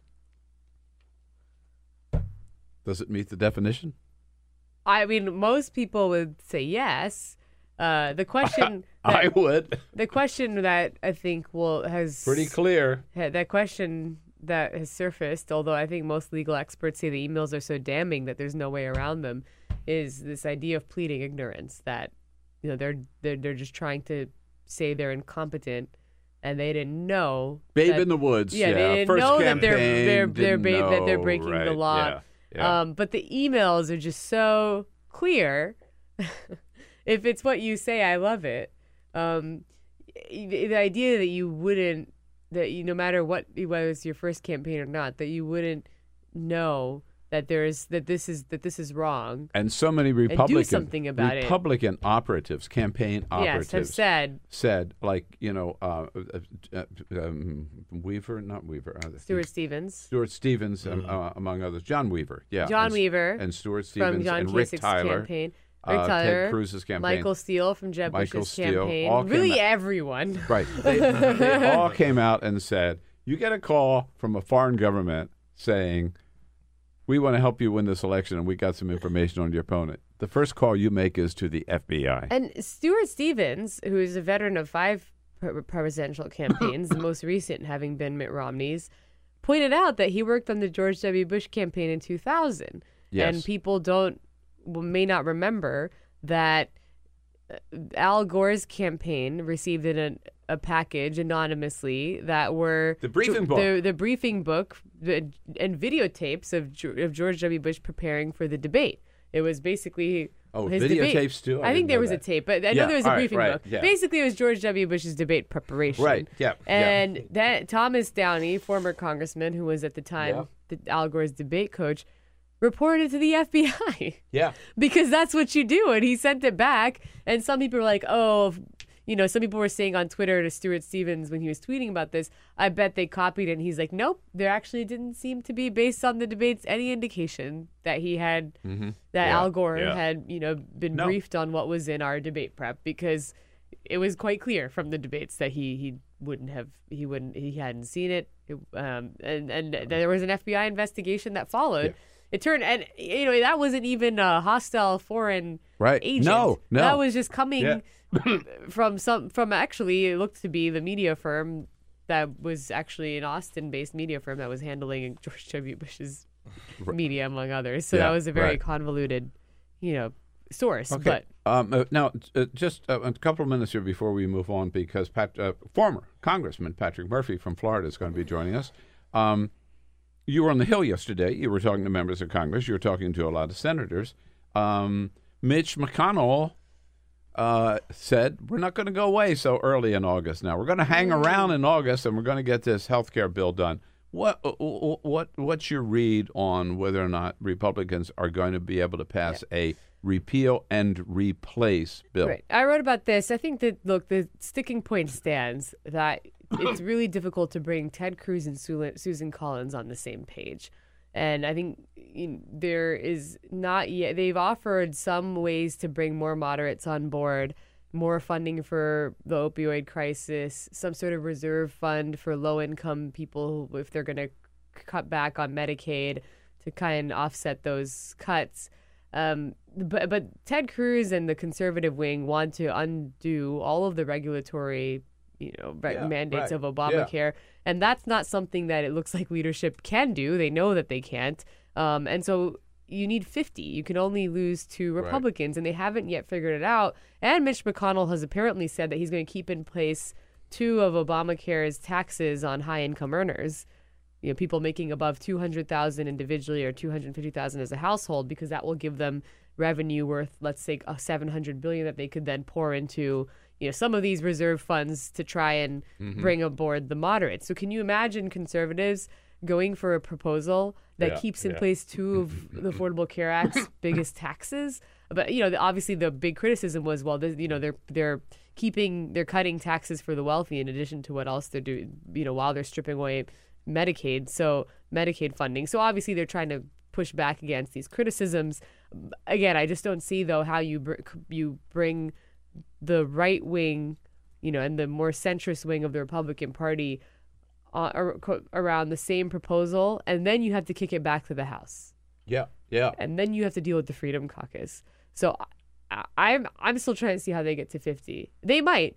I mean, don't underestimate Republicans just voting for anything because they promised that they would repeal Obamacare. And but it certainly has not proven to be as easy as they thought, right? All the talk about we're going to repeal it. They only had 7 years to come up with a plan. They only had 7 years to come up with a plan. They came up with none. They've had 6 months now to come up with a plan. They've come up with none. You're right, they may do it, but how do members feel about hanging around Washington for August? Honestly, they weren't as, at least publicly, upset as you might imagine. Really? I think that some privately, I think there were words exchanged. That was the implication. I heard there was a collective groan. Yes, it seems like so.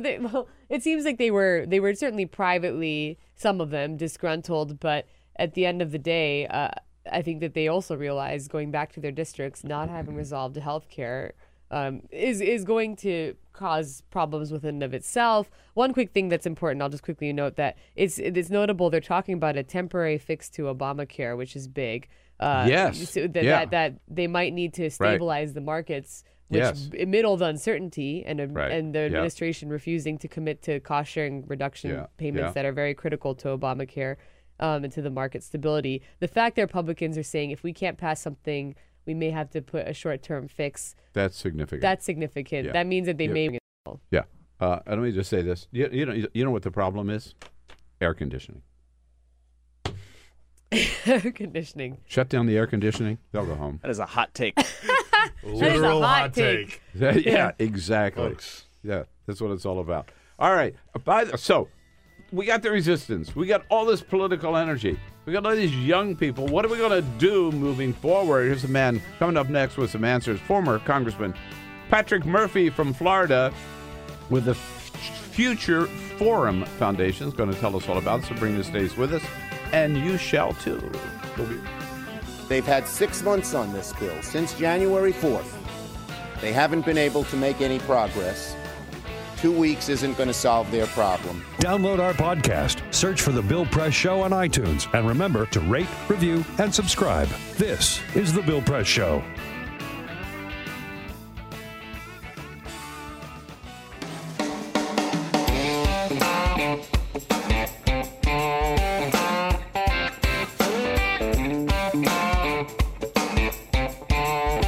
Live video, Bill's commentary, the best clips from the show, all in one place. YouTube.com/The Bill Press Show. Here we go on a Wednesday, July 12th, the Bill Press Show live, coast to coast, on the radio, on television, online. Any way you can't escape us. We're with you on YouTube, youtube.com/The Bill Press Show, on Free Speech TV, you bet. On WCPT out in the Chicago area, and brought to you today by the American Federation of Teachers of America. We love them. They're doing a great job. A lot of them have the summer off, but that doesn't mean they're not working. They're not there on behalf of your kids. We salute them, and their leader, President Randy Weingarten, direct you to their website, aft.org, to find out more about their good work. Sabrina Siddiqui is still with us here as a friend of Bill this entire hour. And we want to get into the whole subject of what do we do with all this political energy that is out there. Certainly one thing Donald Trump has done is he has awakened the progressive base, young people wanting to get engaged. How do they do so? Patrick Murphy was at one time the youngest member of Congress, representing, I forget what district in Florida, but at any rate, he's still at it, and he's got some ideas on how to harness all of this energy, and joins us in studio. Patrick, I guess, not Congressman anymore. Patrick works, Murph's fine, whatever you want to call me. I've been called a lot of bad things. So good to see you. Thanks for coming. Thanks for stopping by. Appreciate it. You know, it wasn't that long ago you were in Congress, so I do have to ask you on the news of the day. I mean, if you were a sitting member of Congress today and you see the president's son offered information on his political opponent by a foreign government, and the son saying, yeah, we'd love to get that from you. What's your take on that? I mean, it's surreal. And as a former member of Congress that served on the intelligence community that knows exactly what Russia is up to, knows what they are trying to do every single day, not only in our country, but around the world, is so this sort of doubt and this unrest. And then to have the president's son, right, his namesake, meeting with the Russians, who everybody knows are not our friends, and he is pleading naivete this morning. I think I read that he's saying, I didn't know any better, I'm new to this. I mean, come on, it's Russia. It's not like a borderline country that we're talking about. And to meet with them, it's beyond comprehension, quite frankly. And what's even more surprising, this isn't like the first bombshell. It's once a week this keeps happening. I'm not sure how the Republicans sleep at night. I really like to think that if the shoe was on the other foot, Democrats wouldn't stand for this, even if it was their own party, that our country, that America, that our democracy, our elections are more sacred than our party. And it's a sad state of affairs right now where the party is superseding everything else right now. Do you think it's illegal? What you did? Based on what, I don't want to go that far yet, but it's sure looking like that. And I wouldn't be surprised if more and more people start to get implicated in this, in that Trump campaign. And I would be very surprised if the president himself didn't know. We all have read for years, well beyond him even getting into politics, that he's a micromanager, that he likes to know everything that is going on around him. And I think we all know and all have, circumstances like this in our life where someone comes to you with some information and business and family. Hey, give you a little whisper. Guess what I'm doing? Yeah, okay, I don't need to know about that. Don't let me know. But good for you. Keep doing what you're doing.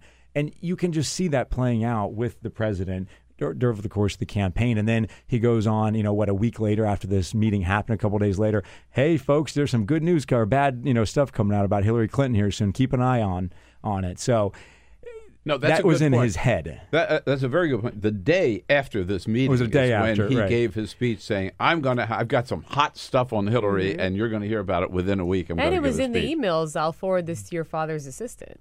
Right. So, the implication was there that at least that Trump's assistant received this same email chain where all of the the nature of this meeting is laid out. Right. And he's so close to his son, and who is now handling his business, which he hasn't actually divested from, as everyone can tell. Yeah. And Jared Kushner was apparently the whisperer in his ear for the whole campaign, and he also attended this meeting. It's just not plausible that he had no idea that this meeting took place. He was at Trump Tower that same day. Right.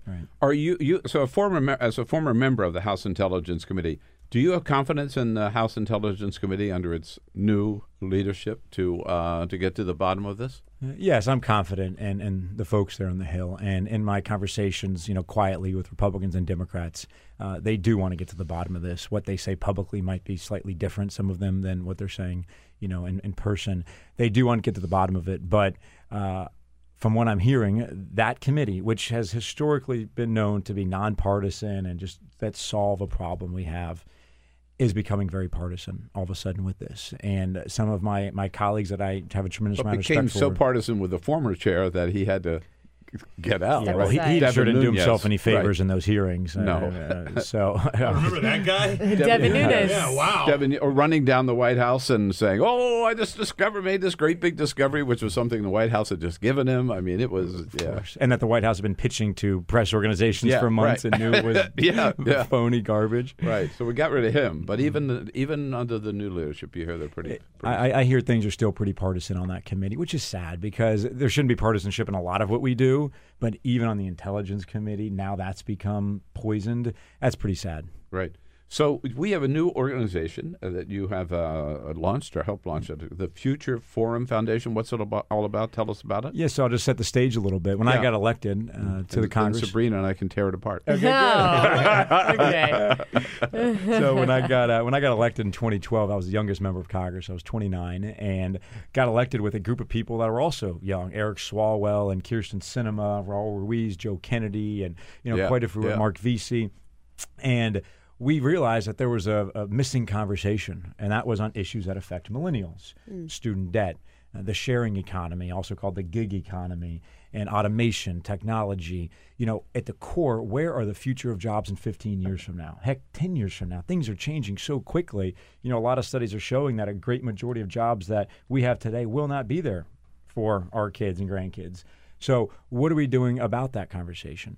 Nothing is really happening in D.C., which kind of speaks to our opening subject here with President Trump. Whatever issue it is, whether it's teachers, whether it's education, you name it, the environment, none of this is even happening in D.C. because of Donald Trump and all this nonsense. So we started this caucus several years ago. Eric Swalwell is the chair of the caucus in the House. There are 26 members of Congress. What's the name of the caucus? Future Forum Caucus. Yeah.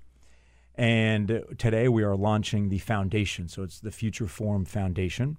You can go to futureforum.org and see a little bit more about it. Today we're launching, so it's all fresh and new. But the idea is to continue having this conversation now that I'm not in D.C. every day, and I can focus more on issues like this that I think are tremendously important, because this is the future. These are the things we have to think about. And you dive into an issue like the sharing economy. They say by 2020, about 40% of the American workforce will be involved in the sharing economy. Well, you kind of think that through a little bit. That means, no health care for a lot of these folks, no 401k, no pension. Where's that, that floor that we ensure people aren't going to fall through? And who's responsible for that? What kind of jobs are we talking about, the sharing economy? So you think of an Uber driver, maybe Lyft, That's the first Airbnb. thing I thought of was an Uber driver, Airbnb, TaskRabbit, dozens and dozens of these apps. I don't say it's good or bad, but I have friends that are working 2 or 3 of these jobs just to make ends meet. It is a new, evolving economy. I sometimes wish there was a more stable job for them, but that doesn't always exist. So they're trying to do what they can to make ends meet. We got to make sure as that continues to grow that floor will be there, that government is thinking about these changing jobs in that workforce. I've never met an Uber driver who is not working at least 2 jobs, right? Mm-hmm. I mean, they're driving when they're not working their regular job, or or maybe they have another sharing economy job, right? But exactly. That's the nature of the beast. And more jobs like that, right? Yes. Which do represent their whole set of challenges. Yes. Particularly in terms of they're not members of a union. They've got nobody fighting for them, right, representing them. They don't have the benefits, right? Mm-hmm. Exactly. Vacation or a minimum wage or whatever, or health care. Most importantly. And this has come up. Say, oh, well, Patrick, is this in conflict with unions? We are, in a sense, trying to make sure that backstop is there, that these folks doing this, that this younger generation does have a voice. Because right now they don't have that representation by any sort of organization. And unfortunately, this conversation isn't taking place right now on the Hill. So what we're trying to do, what I'm trying to do. So these issues are not, people are not talking about them, is what you're saying. And neither party really addressing them? Not enough. And it's hard to blame. There are other very important issues, Russia and Trump and healthcare they're trying to take from 23 million people. I mean, these are very serious, imminent issues. Mm-hmm. But doesn't mean we can't walk and chew gum at the same time. Are you hoping to start a conversation on Capitol Hill, or do you have specific legislation that you're already trying to advocate for? Yes, so the caucus, and when I was there, part of the caucus has introduced dozens of pieces of legislation on student debt, on gig economy, on things that we should be looking at, and they are continuing to introduce pieces of legislation. And what we're doing now on the outside as a foundation is, we can't legally and technically be doing the legislation, but what we can do is make sure that these voices are getting to the right people. So what I think is critical, that we have this sort of triangle, that we have the millennials, we have the businesses, and we have the elected officials to make sure they're all talking and hearing each other, because a lot of the conversation is being driven by millennials now. Talk to some companies, quite a few that are telling us, Patrick, this is sort of a double-headed, dragon here we got to address. On the sales side, millennials aren't coming to storefronts anymore buying. Do we really need a storefront anymore? They're buying online. And by the same token, are millennials going to own a car? Or are they going to Uber the rest of their life? Are they going to own a house? Can they afford to own a house and put that down payment because of student debt? Or are they going to rent or live at home? Are they going to live in urban areas or suburban areas? All these conversations. But on the flip side of that, a lot of businesses are saying, hey, we're spending tens of thousands of dollars hiring new employees. We get them in the door, we train them, we do all this, and then 2 years later they quit and go for another job for a small pay increase. Where's the loyalty? What are we missing here that isn't keeping these millennials here in our company? So the workforce retention piece is growing, but that all goes back to millennials and understanding their mindset. So we want to do some research to really dive into that so we can give that to the businesses and to the policymakers. So we're ahead of this curve. It's an interesting question when you think about it. People getting out of college today, right? Mm-hmm. It used to be you go to college and you choose your track. Right. For the most part, not everybody. A lot of us, not myself, my both sons sort of measured in like anything, whatever the phrase used to be. But it used to, you choose a track based on kind of where you see your career going or what job you want, whether it's law or medicine or kind of whatever, or English if you want to be a teacher. Today, I guess that's not necessarily true, right? If you're talking about the gig economy or a sharing economy. And I think you come out of college and there's no clear career path, I guess is what I'm trying to say. And a lot of millennials, a lot of my friends, I have cousins looking for a job right now, isn't sure that job that he's about to take is even going to be there in 5 years. Yeah. So they get maybe that job, and the next day they're already looking for the exit plan because they're worried that a robot or a computer might be taking that place. I was just going to say, automation is such a huge piece of this. Isn't it? Yeah. And I look at it like the next industrial revolution.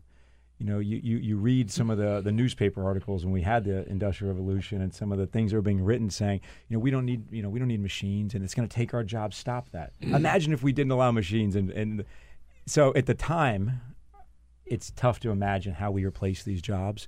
But I think through better education, through investing more in retraining and retooling, we are going to be able to replace these people. But it's going to be a tough period of time we're going through right now. How do you engage millennials in the civic and political process?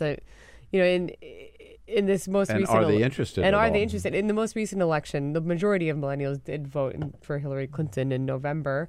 There was a drop off, having said that, in the turnout when you compared it with Obama. Certainly, there was a lot of, there were a lot of millennials who supported Bernie Sanders in the primary.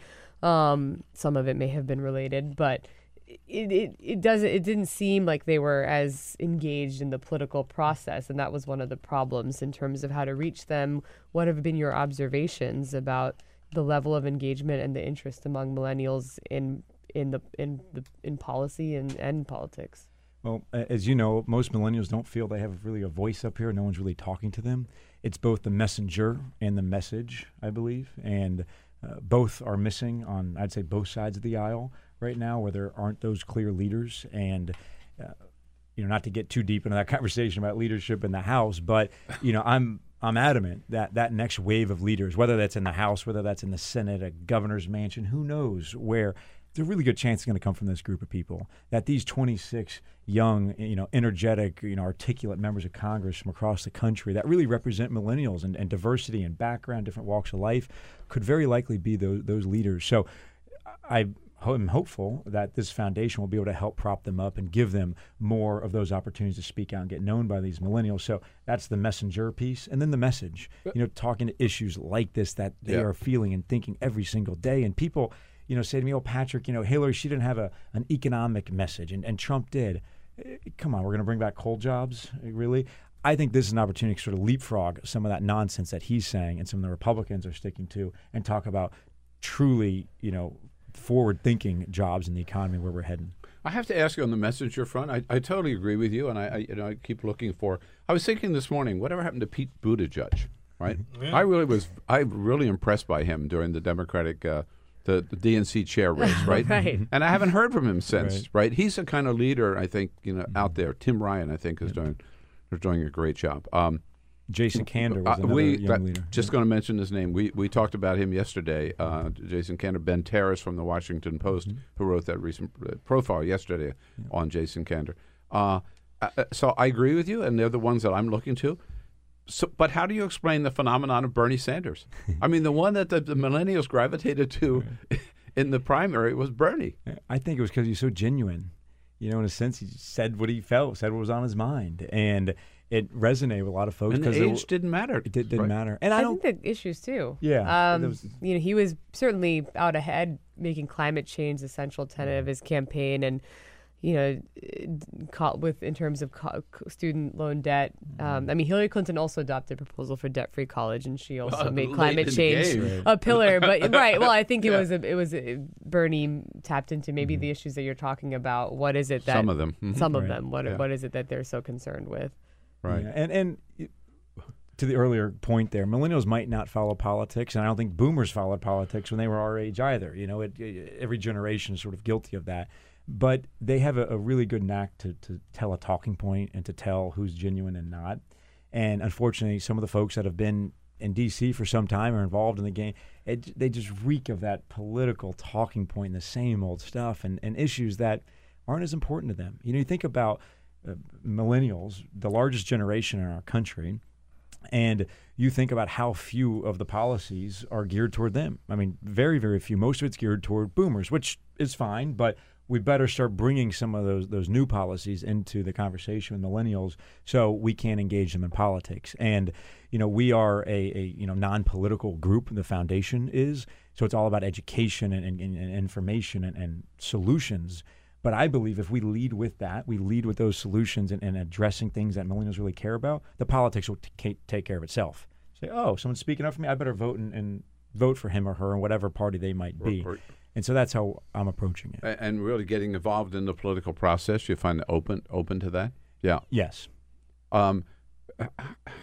Is this strictly a Democratic caucus and a Democratic organization? So the caucus in the House is 26 Democratic members. The foundation is nonpartisan, non-political. Are there any Republican millennials, or are there Republican? Are there Republican millennials at all? There's one in the country. I read about him once. But why aren't there any? Any Republican members, millennial members of Congress? And if so, why aren't they part of the caucus? So that's the caucus, and that's okay. I can't speak to that. On the foundation, but it's strange. I mean, what do they have against millennials? If they exist, right? Look, I have some Republican friends, as I'm sure you do, and you do, that are millennials and want to be engaged. And I'm going to reach out to everybody, Republican, Democrat, Independent. People don't even know the difference between the two, and talk about what's really on their mind, because there is a lot of that as well, where certain stereotypes are ringing in people's head, and quite frankly, I think that is something holding back the Democratic Party right now.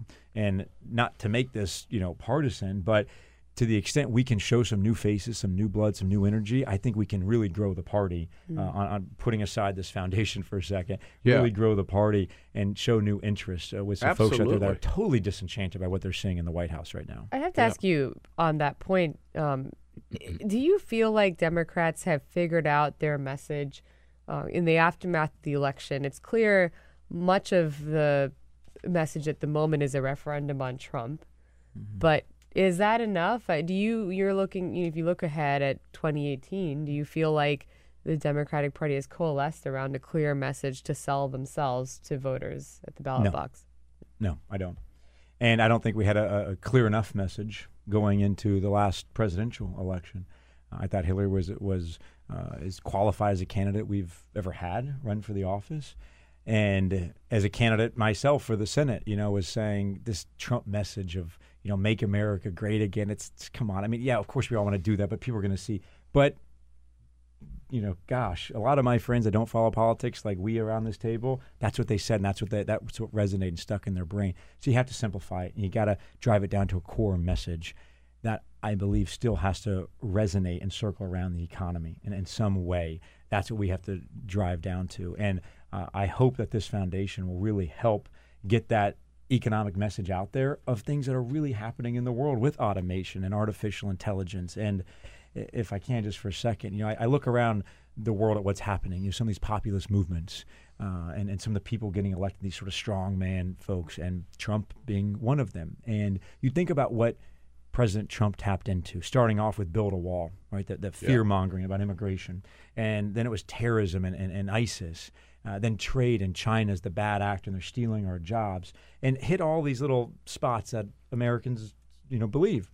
But a big piece of it, in my conversations with constituents in Florida, was they feel the American dream is disappearing, and they're almost looking for somebody to blame, and they point the finger here, here, and here.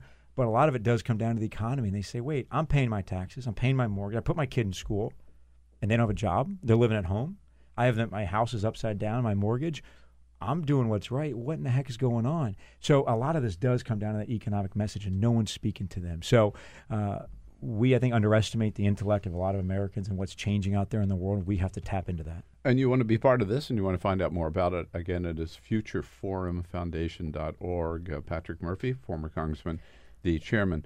30 seconds left. Is Florida forever a red state? No, it's not. Are you giving up on Florida? No, I'm sure not giving up on Florida. Are you going to run for office again? Oh, I don't know. Look, I miss public service.